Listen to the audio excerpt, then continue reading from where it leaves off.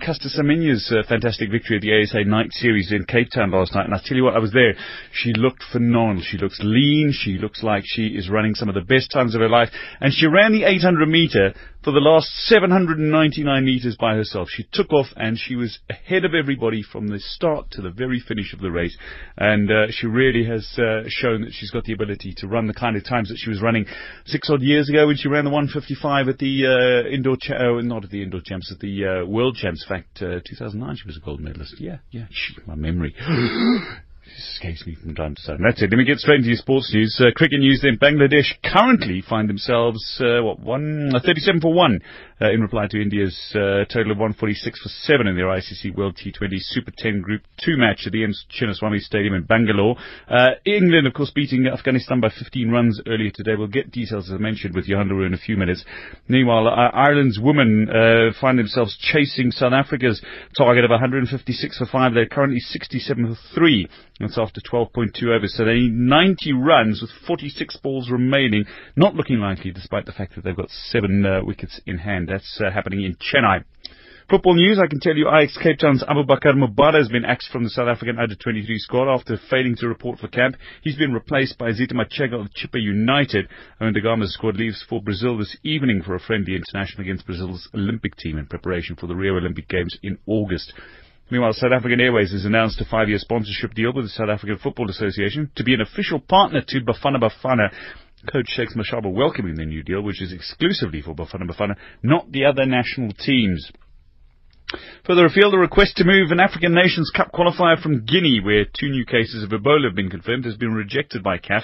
Malawi had asked for their Group L qualifier set for Conakry on Friday to be moved after Guinea last week said 2 people had tested positive for Ebola. Guinea had previously been declared free of the virus, and a ban on international football being hosted in the country was lifted by CAF in early January. Meanwhile, Belgium's friendly against Portugal next week has been moved to the Portuguese city of Leiria from Brussels because of the deadly terror attacks. The Belgian Federation announcing just hours after the match was called off that it had reached an agreement with its Portuguese counterpart. The match was initially scheduled for next Tuesday in Brussels, but cancelled after at least 34 people were killed in Tuesday's bombings at the Brussels airport and metro. Just finally, in some boxing news, former world heavyweight champion Vladimir Klitschko hopes to box for a second Olympic gold in Rio de Janeiro. Hamburg-based Klitschko turns 40 on Friday, would relish the chance to box for more Olympic medals, having won the super heavyweight gold for Ukraine at the 96 Atlanta Games. Professional boxers are set to be eligible to compete in Rio this August under radical proposals being pushed through by the world governing body, AIBA, and set to be voted on in June. That's your sports news. SAFM Sports Wrap. Well, it certainly has been an exciting day at the ICC World T20. Johan Leroux is going to be talking about a couple of matches that we've got. Well, Bangladesh, Johan, up against India at the moment, trying to chase down the Indian target set for them. They've got, just over 100 to reach at the moment. Give us a score from Bangladesh against India. So Bangladesh have made a reasonable start in their run chase. They just moved on to 47 for 1 after 6.2 overs, and most of the damage being done by Tamim Iqbal. And it took him a while to get settled, but it finally looks like he's got his eye in and he's starting to hit some nice shots. He's currently on 33. With him is Sabir Rahman. The first wicket to fall was that of Mohammad Mithun, who was dismissed by Ravichandran Ashwin, caught by Hardik Pandya at long on after he attempted a pull shot, but he horribly mistimed it. So Bangladesh moving along nicely. They are chasing 147 for victory, and this is the same venue where Bangladesh scored 156 against Australia a couple of days ago. So this pitch is a little bit different. It's not as bowler friendly, but or rather it's a little bit more bowler friendly. So the Tigers at the moment, a very good start.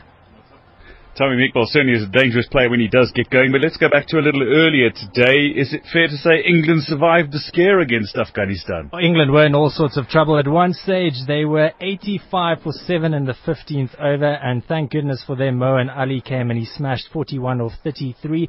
But at one stage, it looked like England might be they were on their way to suffering a shock defeat, and that was also thanks mainly to some great bowling by the Afghanistan bowlers, in particular Muhammad Nabi. And I can tell you he produced figures of 2 for 17, and if he played for any other team in the world, he would be on the starting 11 hands down every single time.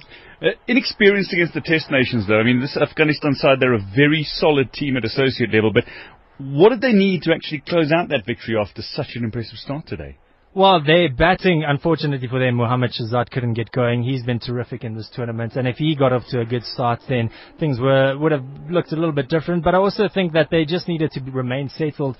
They had 20 overs to reach the target of 143, which isn't much in T20 cricket, and I think a cool, calm head was needed just to settle things and just to take their time.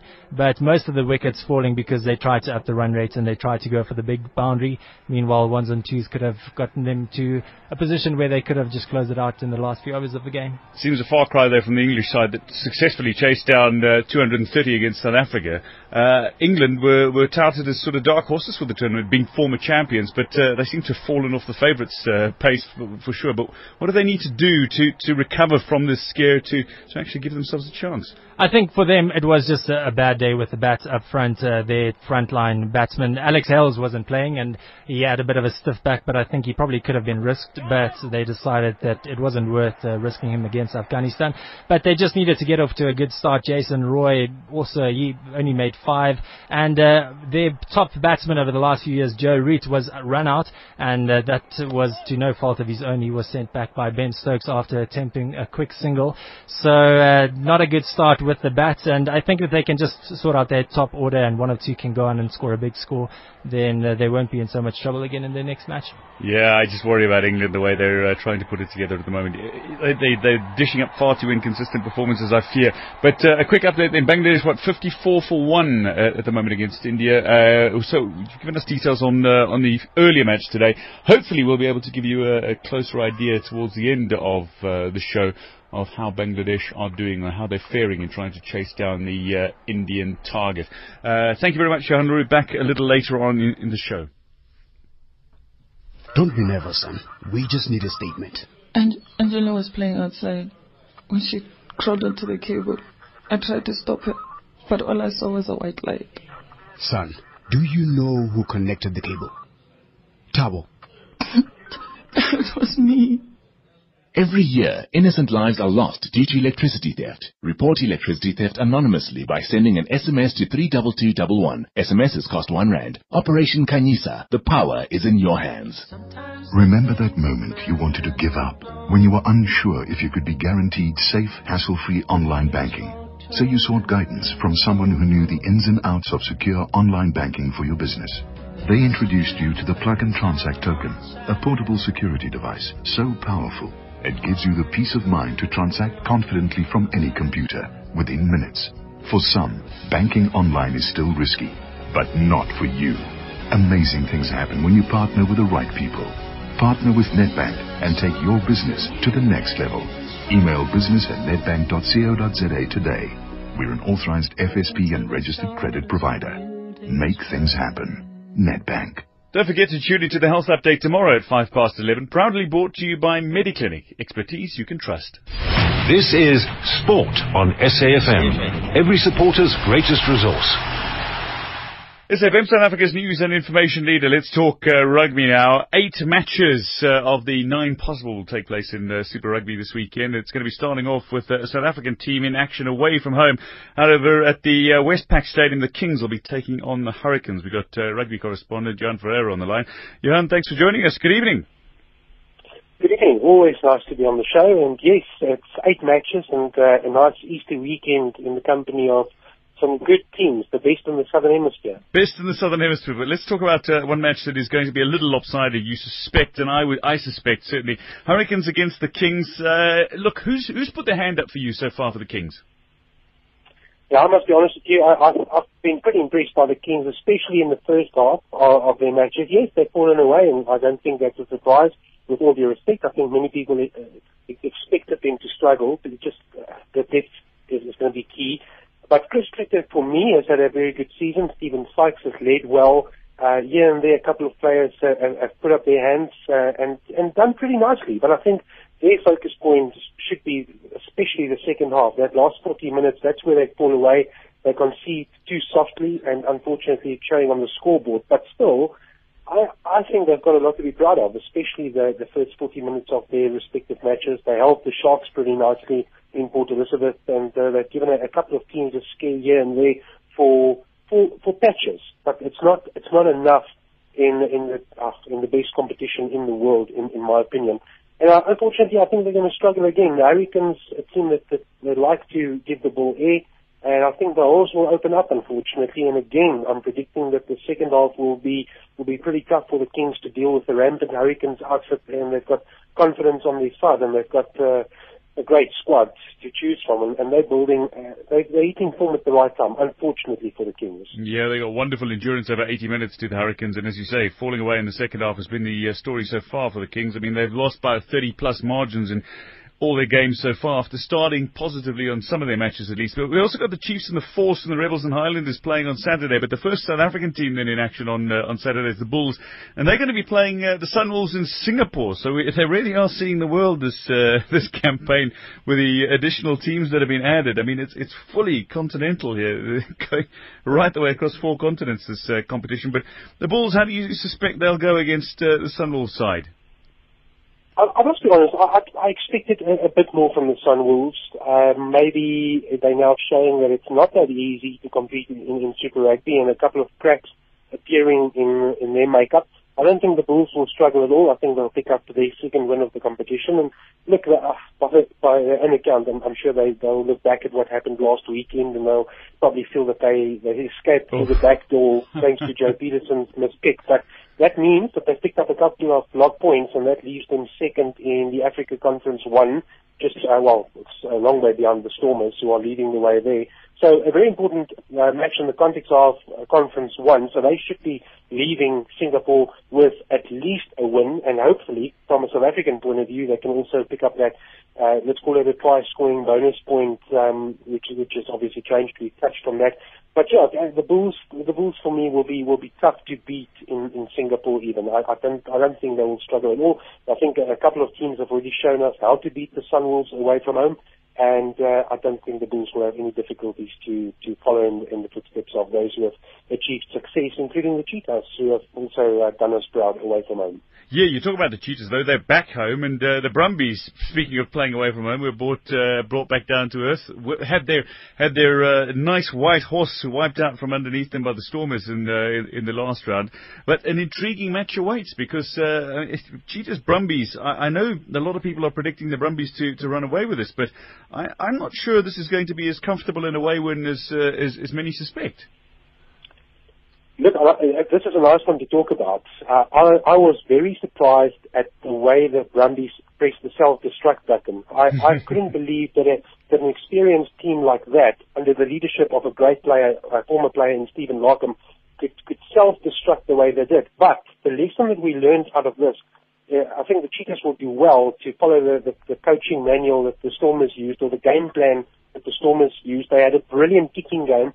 They kept the Brumbies under pressure, and they continuously asked questions of the Brumbies to play out of their own half, and then exercise options at different places on the field. So compliments to the Stormers game plan, and it showed, because the Brumbies started to lose their cool. There was a red card dished out there for Ray. I mean, that was just ridiculous. I mean, the fact that he got away with the 1-week suspension surprises me as well. That should have been much more than that. But be that as it may, I think the Cheetahs will do well to look at the way the Stormers played and approach that game. And if they can tighten up defensively and follow the same sort of game plan, I think they could just surprise the Brumbies. On paper, though, I can't see that a quality outfit like that would struggle twice in a row and not pick up their game plan, because they were poor. And I think that they will also raise the bar and approach this one slightly differently. The Cheetahs like to give the ball air. They would also have a bit of confidence on their side now, having picked up a valuable victory. But back on home soil, they need to perform. That's where it counts, in front of their own fans. But I also think the Brumbies will be pretty tough to beat, considering what went wrong last week. Johan, let's talk about the form sides, as it were, for South African Conference. Sharks against the Crusaders at 5:15 on Saturday. That is, for me, is the pick of the South African teams in action. But Jaguares taking on the Stormers in Buenos Aires as well, close to midnight South African time on Saturday. What do you make of those two games? I think the Stormers are going to do very well to get away with any points. The fact that the Jaguares lost to the Chiefs, that also surprised me in a way, because I thought they would be slightly better than what they were. They went down by 30 points to 26 against the Chiefs, who are a great side. But again, I still think a victory is not that far away for the men from South America. They did nicely to win the first game of the competition, the first outing that took place in Bloemfontein. But since then, things haven't really gone according to plan. They went down to the Sharks as well in a low-scoring affair, and now again going down to the Chiefs. They've got good quality. They've got almost an full international lineup that's available, and they need to also produce. So I think the Stormers would be, that in my book, it would be a surprise if the Stormers can produce a victory there. I'm rooting for the Stormers, obviously, but I think a victory is around the corner for the Jaguares. And then back on home soil and to the Shark Tank specifically, I've got tickets for that one. Sharks Crusaders, it's going to be a heck of a game. Now, you'll remember a couple of years ago when the Crusaders last went to King's Park, they put 50 past the Sharks. So there's a bit of a score to settle. The Sharks have started magnificently. They've picked up victories away from home at Newlands. They've picked up points. They've picked up points in Port Elizabeth. They've now picked up a draw in Pretoria that should have been a win pending that kick. But anyway, that's how it goes. So they're looking pretty nicely, considering that they've played the majority of their matches away from home. Now they have to really capitalize and make it count. But this Crusaders outfit has proven over time that they're something else, and they've got so many quality players in various positions.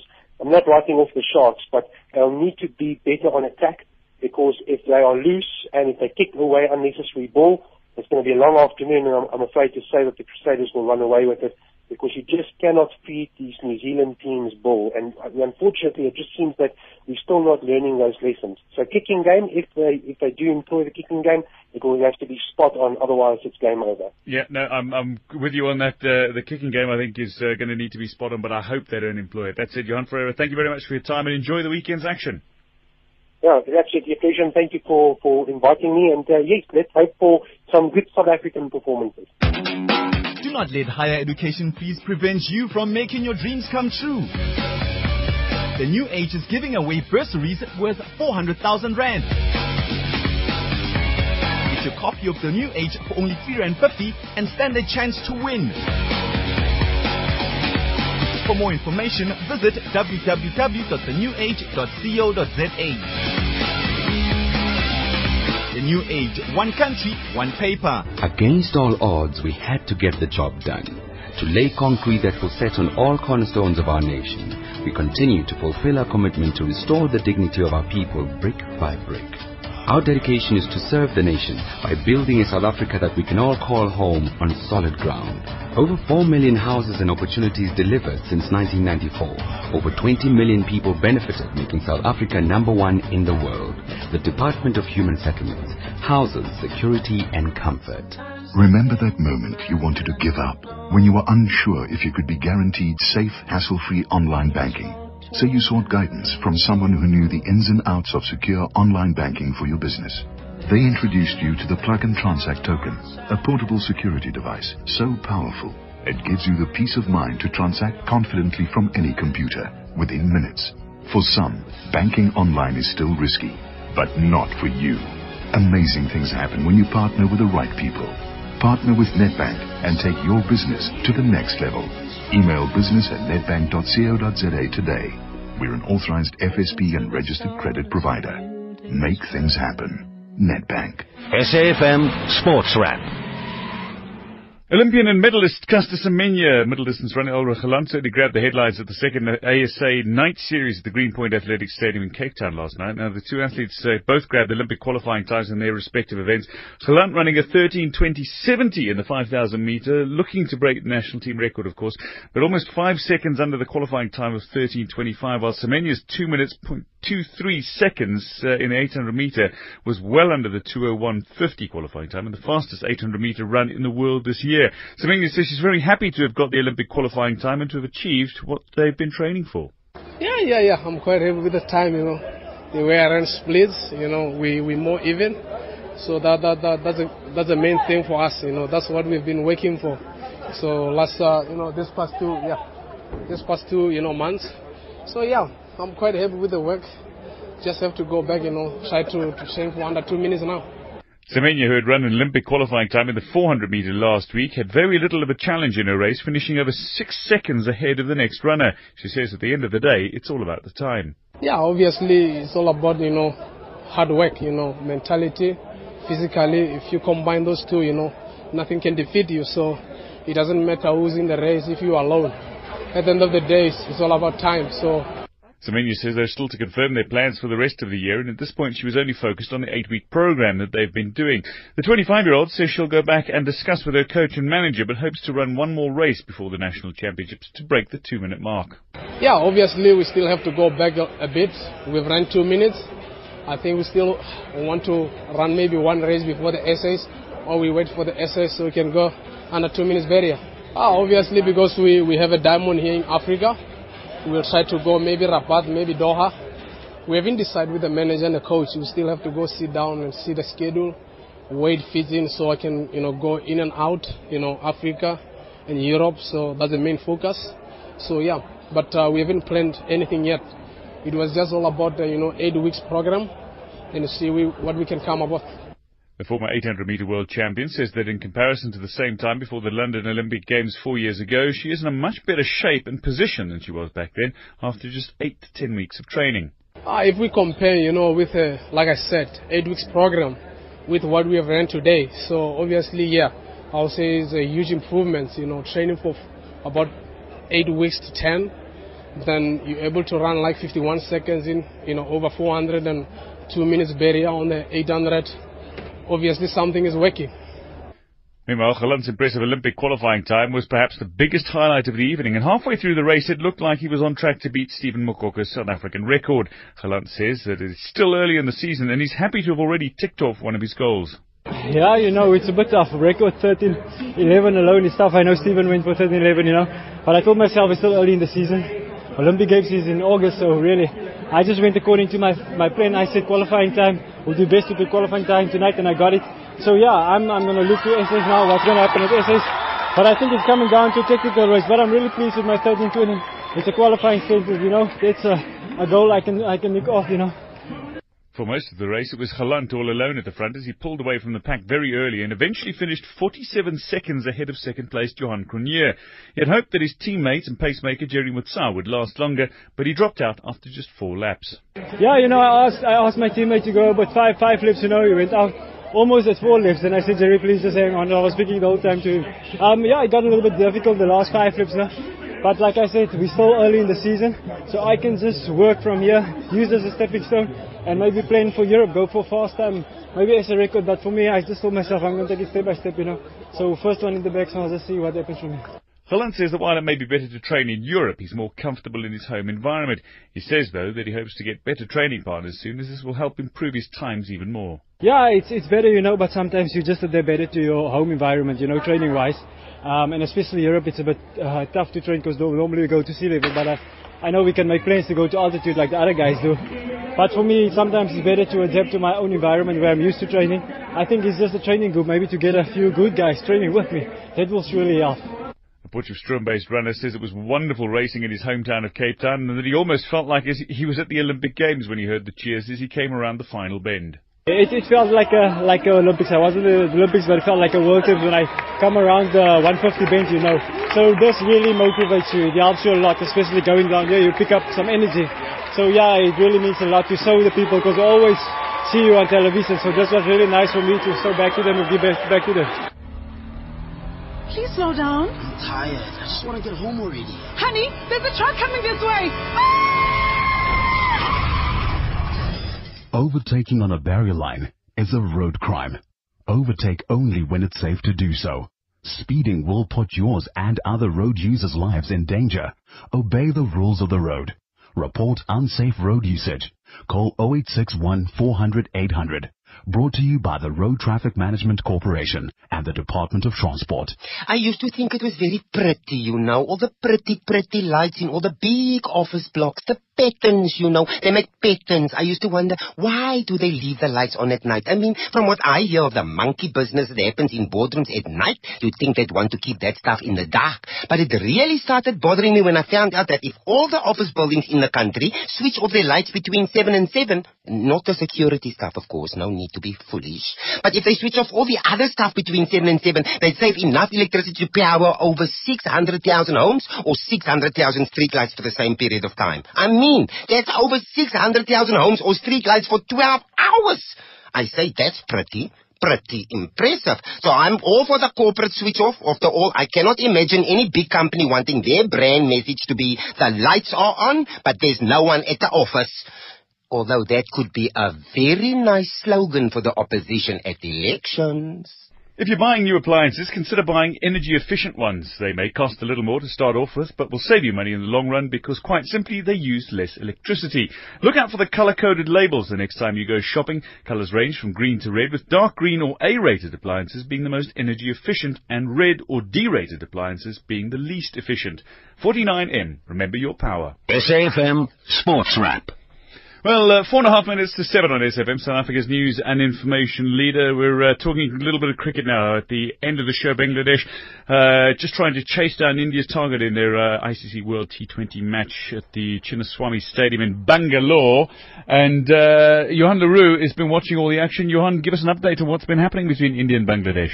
Well, after losing that first wicket, SAFM it was Tamim Iqbal, the danger man, was stumped off the bowling of Ravindra Jadeja, I think it was, and that was just after he managed to get his iron and he really started getting going, and then unfortunately for him, he just played past the delivery and MS Dhoni had a simple stumping, and then soon after Sabir Rahman also stumped. This one was a little bit more strange because he put his leg in the air and he was actually still in his crease. He just lifted it right as MS Dhoni took the bails off, so he was also on his way. And Bangladesh at the moment 87 for 3 after 10.5 overs. They still need another 60 runs from 55 balls. Very, very doable. This could be a massive upset, but they won't want to lose any more wickets here.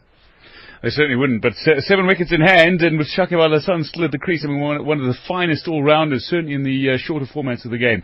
You've got to say that Bangladesh might fancy the victory against the Indians tonight, who've already lost, bear in mind, to New Zealand. But, Johan, I want to talk briefly about the Proteas. They're going to be playing on Friday up against the West Indies, but look, the way they have bowled in this tournament concerns me, genuinely concerns me. Couldn't defend 230 against England and got smacked around by Afghanistan, who are an associate nation.